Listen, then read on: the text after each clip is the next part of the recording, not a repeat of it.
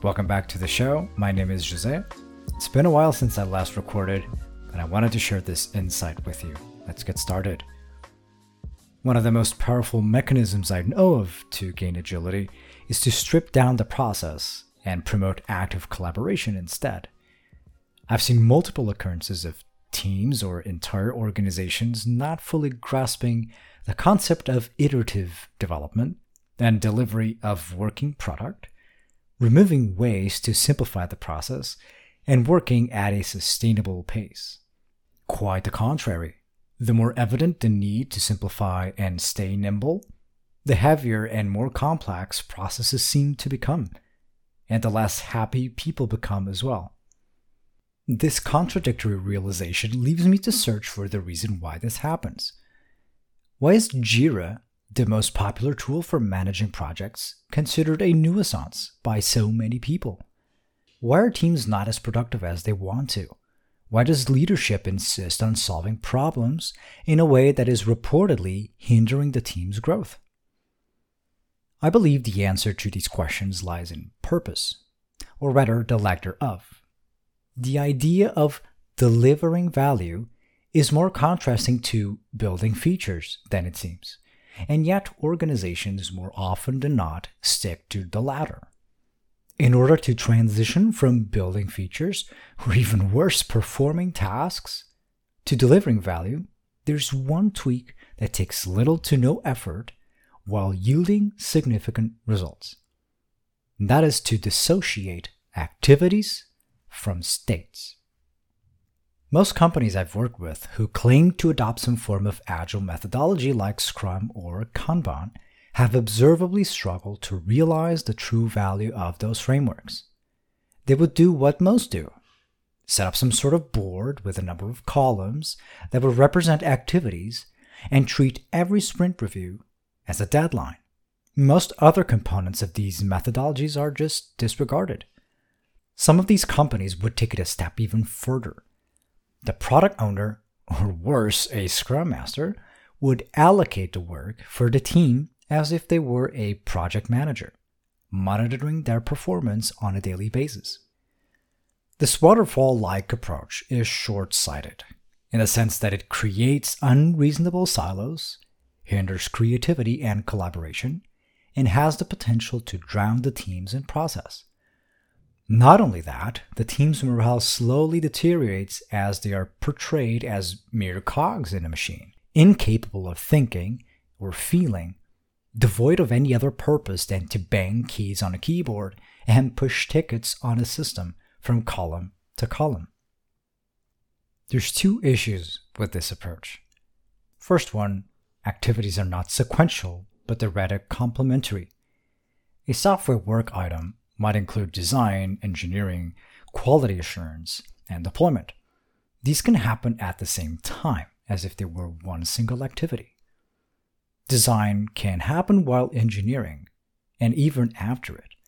Quality assurance can happen while engineering and designing too. In fact, all of these should be held in tandem, not in sequence. Deployment to a staging environment might just trigger multiple times before it is considered ready for launch.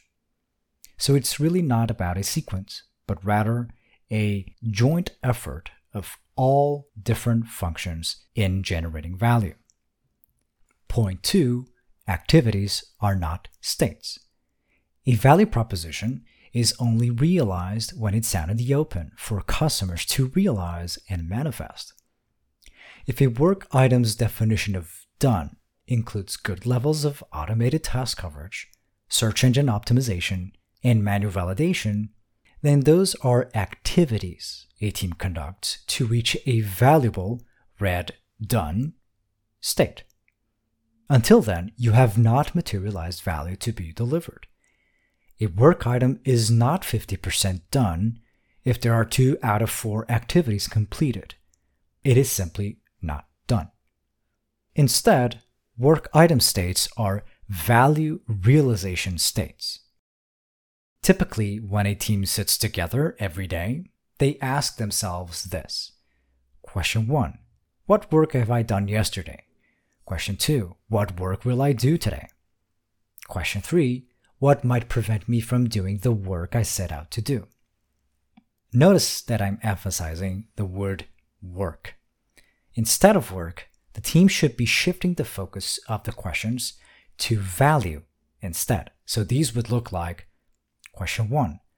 What have I done yesterday to deliver value to customers? Question 2. What will I do today to deliver value quicker to customers? Question 3. What might prevent me from delivering value to customers? The focus is now on value instead of work.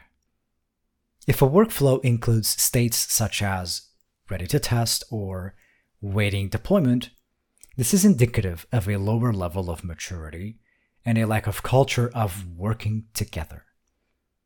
Remember, activities are not states, and they do not directly indicate stages of realizing value. Instead, think of how value is being realized.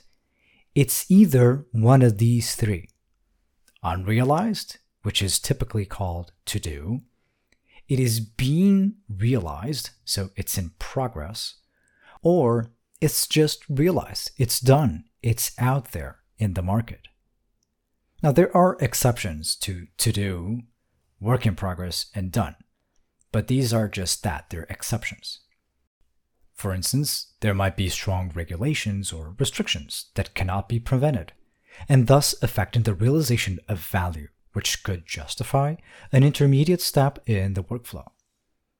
The decision to harden a workflow this way should be made with caution. Nonetheless, as long as the main focus remains on customer value over performing busy work, and the team or organization feels at ease to reevaluate the layout at any time, the risk of disrupting the realization of value should stay somewhat low. There are states of work that simply don't belong in a sprint backlog. Talking specifically about Scrum, the purpose of a sprint backlog is to guide the team towards fulfilling a customer-centric goal at a technical level. Most work items that are allocated into the sprint are customer-centric. They're usually called user stories. And each item has its own set of activities required to deliver the value to the customer. There are other bits of information that are also important to keep track of, but that are not necessarily tactical, but rather technical or strategic. Measuring a team's ability to innovate is not done in the sprint backlog, at least not directly. For instance, high-level customer and business outcomes can and should be monitored separately from actual product work. Automation plays a big role in keeping a more accurate track of important time-to-market metrics. Opportunities are seldom a part of the backlog because they haven't been properly evaluated against the current product strategy. The volatility of these items is high compared to actual work that's in line with that strategy. I want to talk a little bit about Jira again, since it's a modern tool and is very permissive when it comes to customizing your workflow state model. Atlassian, the company behind Jira, allows you to do that to accommodate different customers with different needs. Some might need extra steps. Some just don't need it. They'll just go with the simplest option available. There's nothing wrong with being able to change these models in specific situations, but the fact you can do it doesn't mean you should. The problem with this approach is that it increases the likelihood of configuring either the wrong workflows or too rigid ones. Rigidity in the process increases resistance to change, and that resistance generates waste. For example, if your Kanban board has 7 columns instead of the typical 3, the complexity of a workflow potentially increases 7-fold, when you might have thought it would be only 2-fold. If you consider how many times a work item changes state back and forth, it's actually a whole lot more than 7. So you end up in this nightmare everyone talks about, spending more time on Jira than on doing actual work.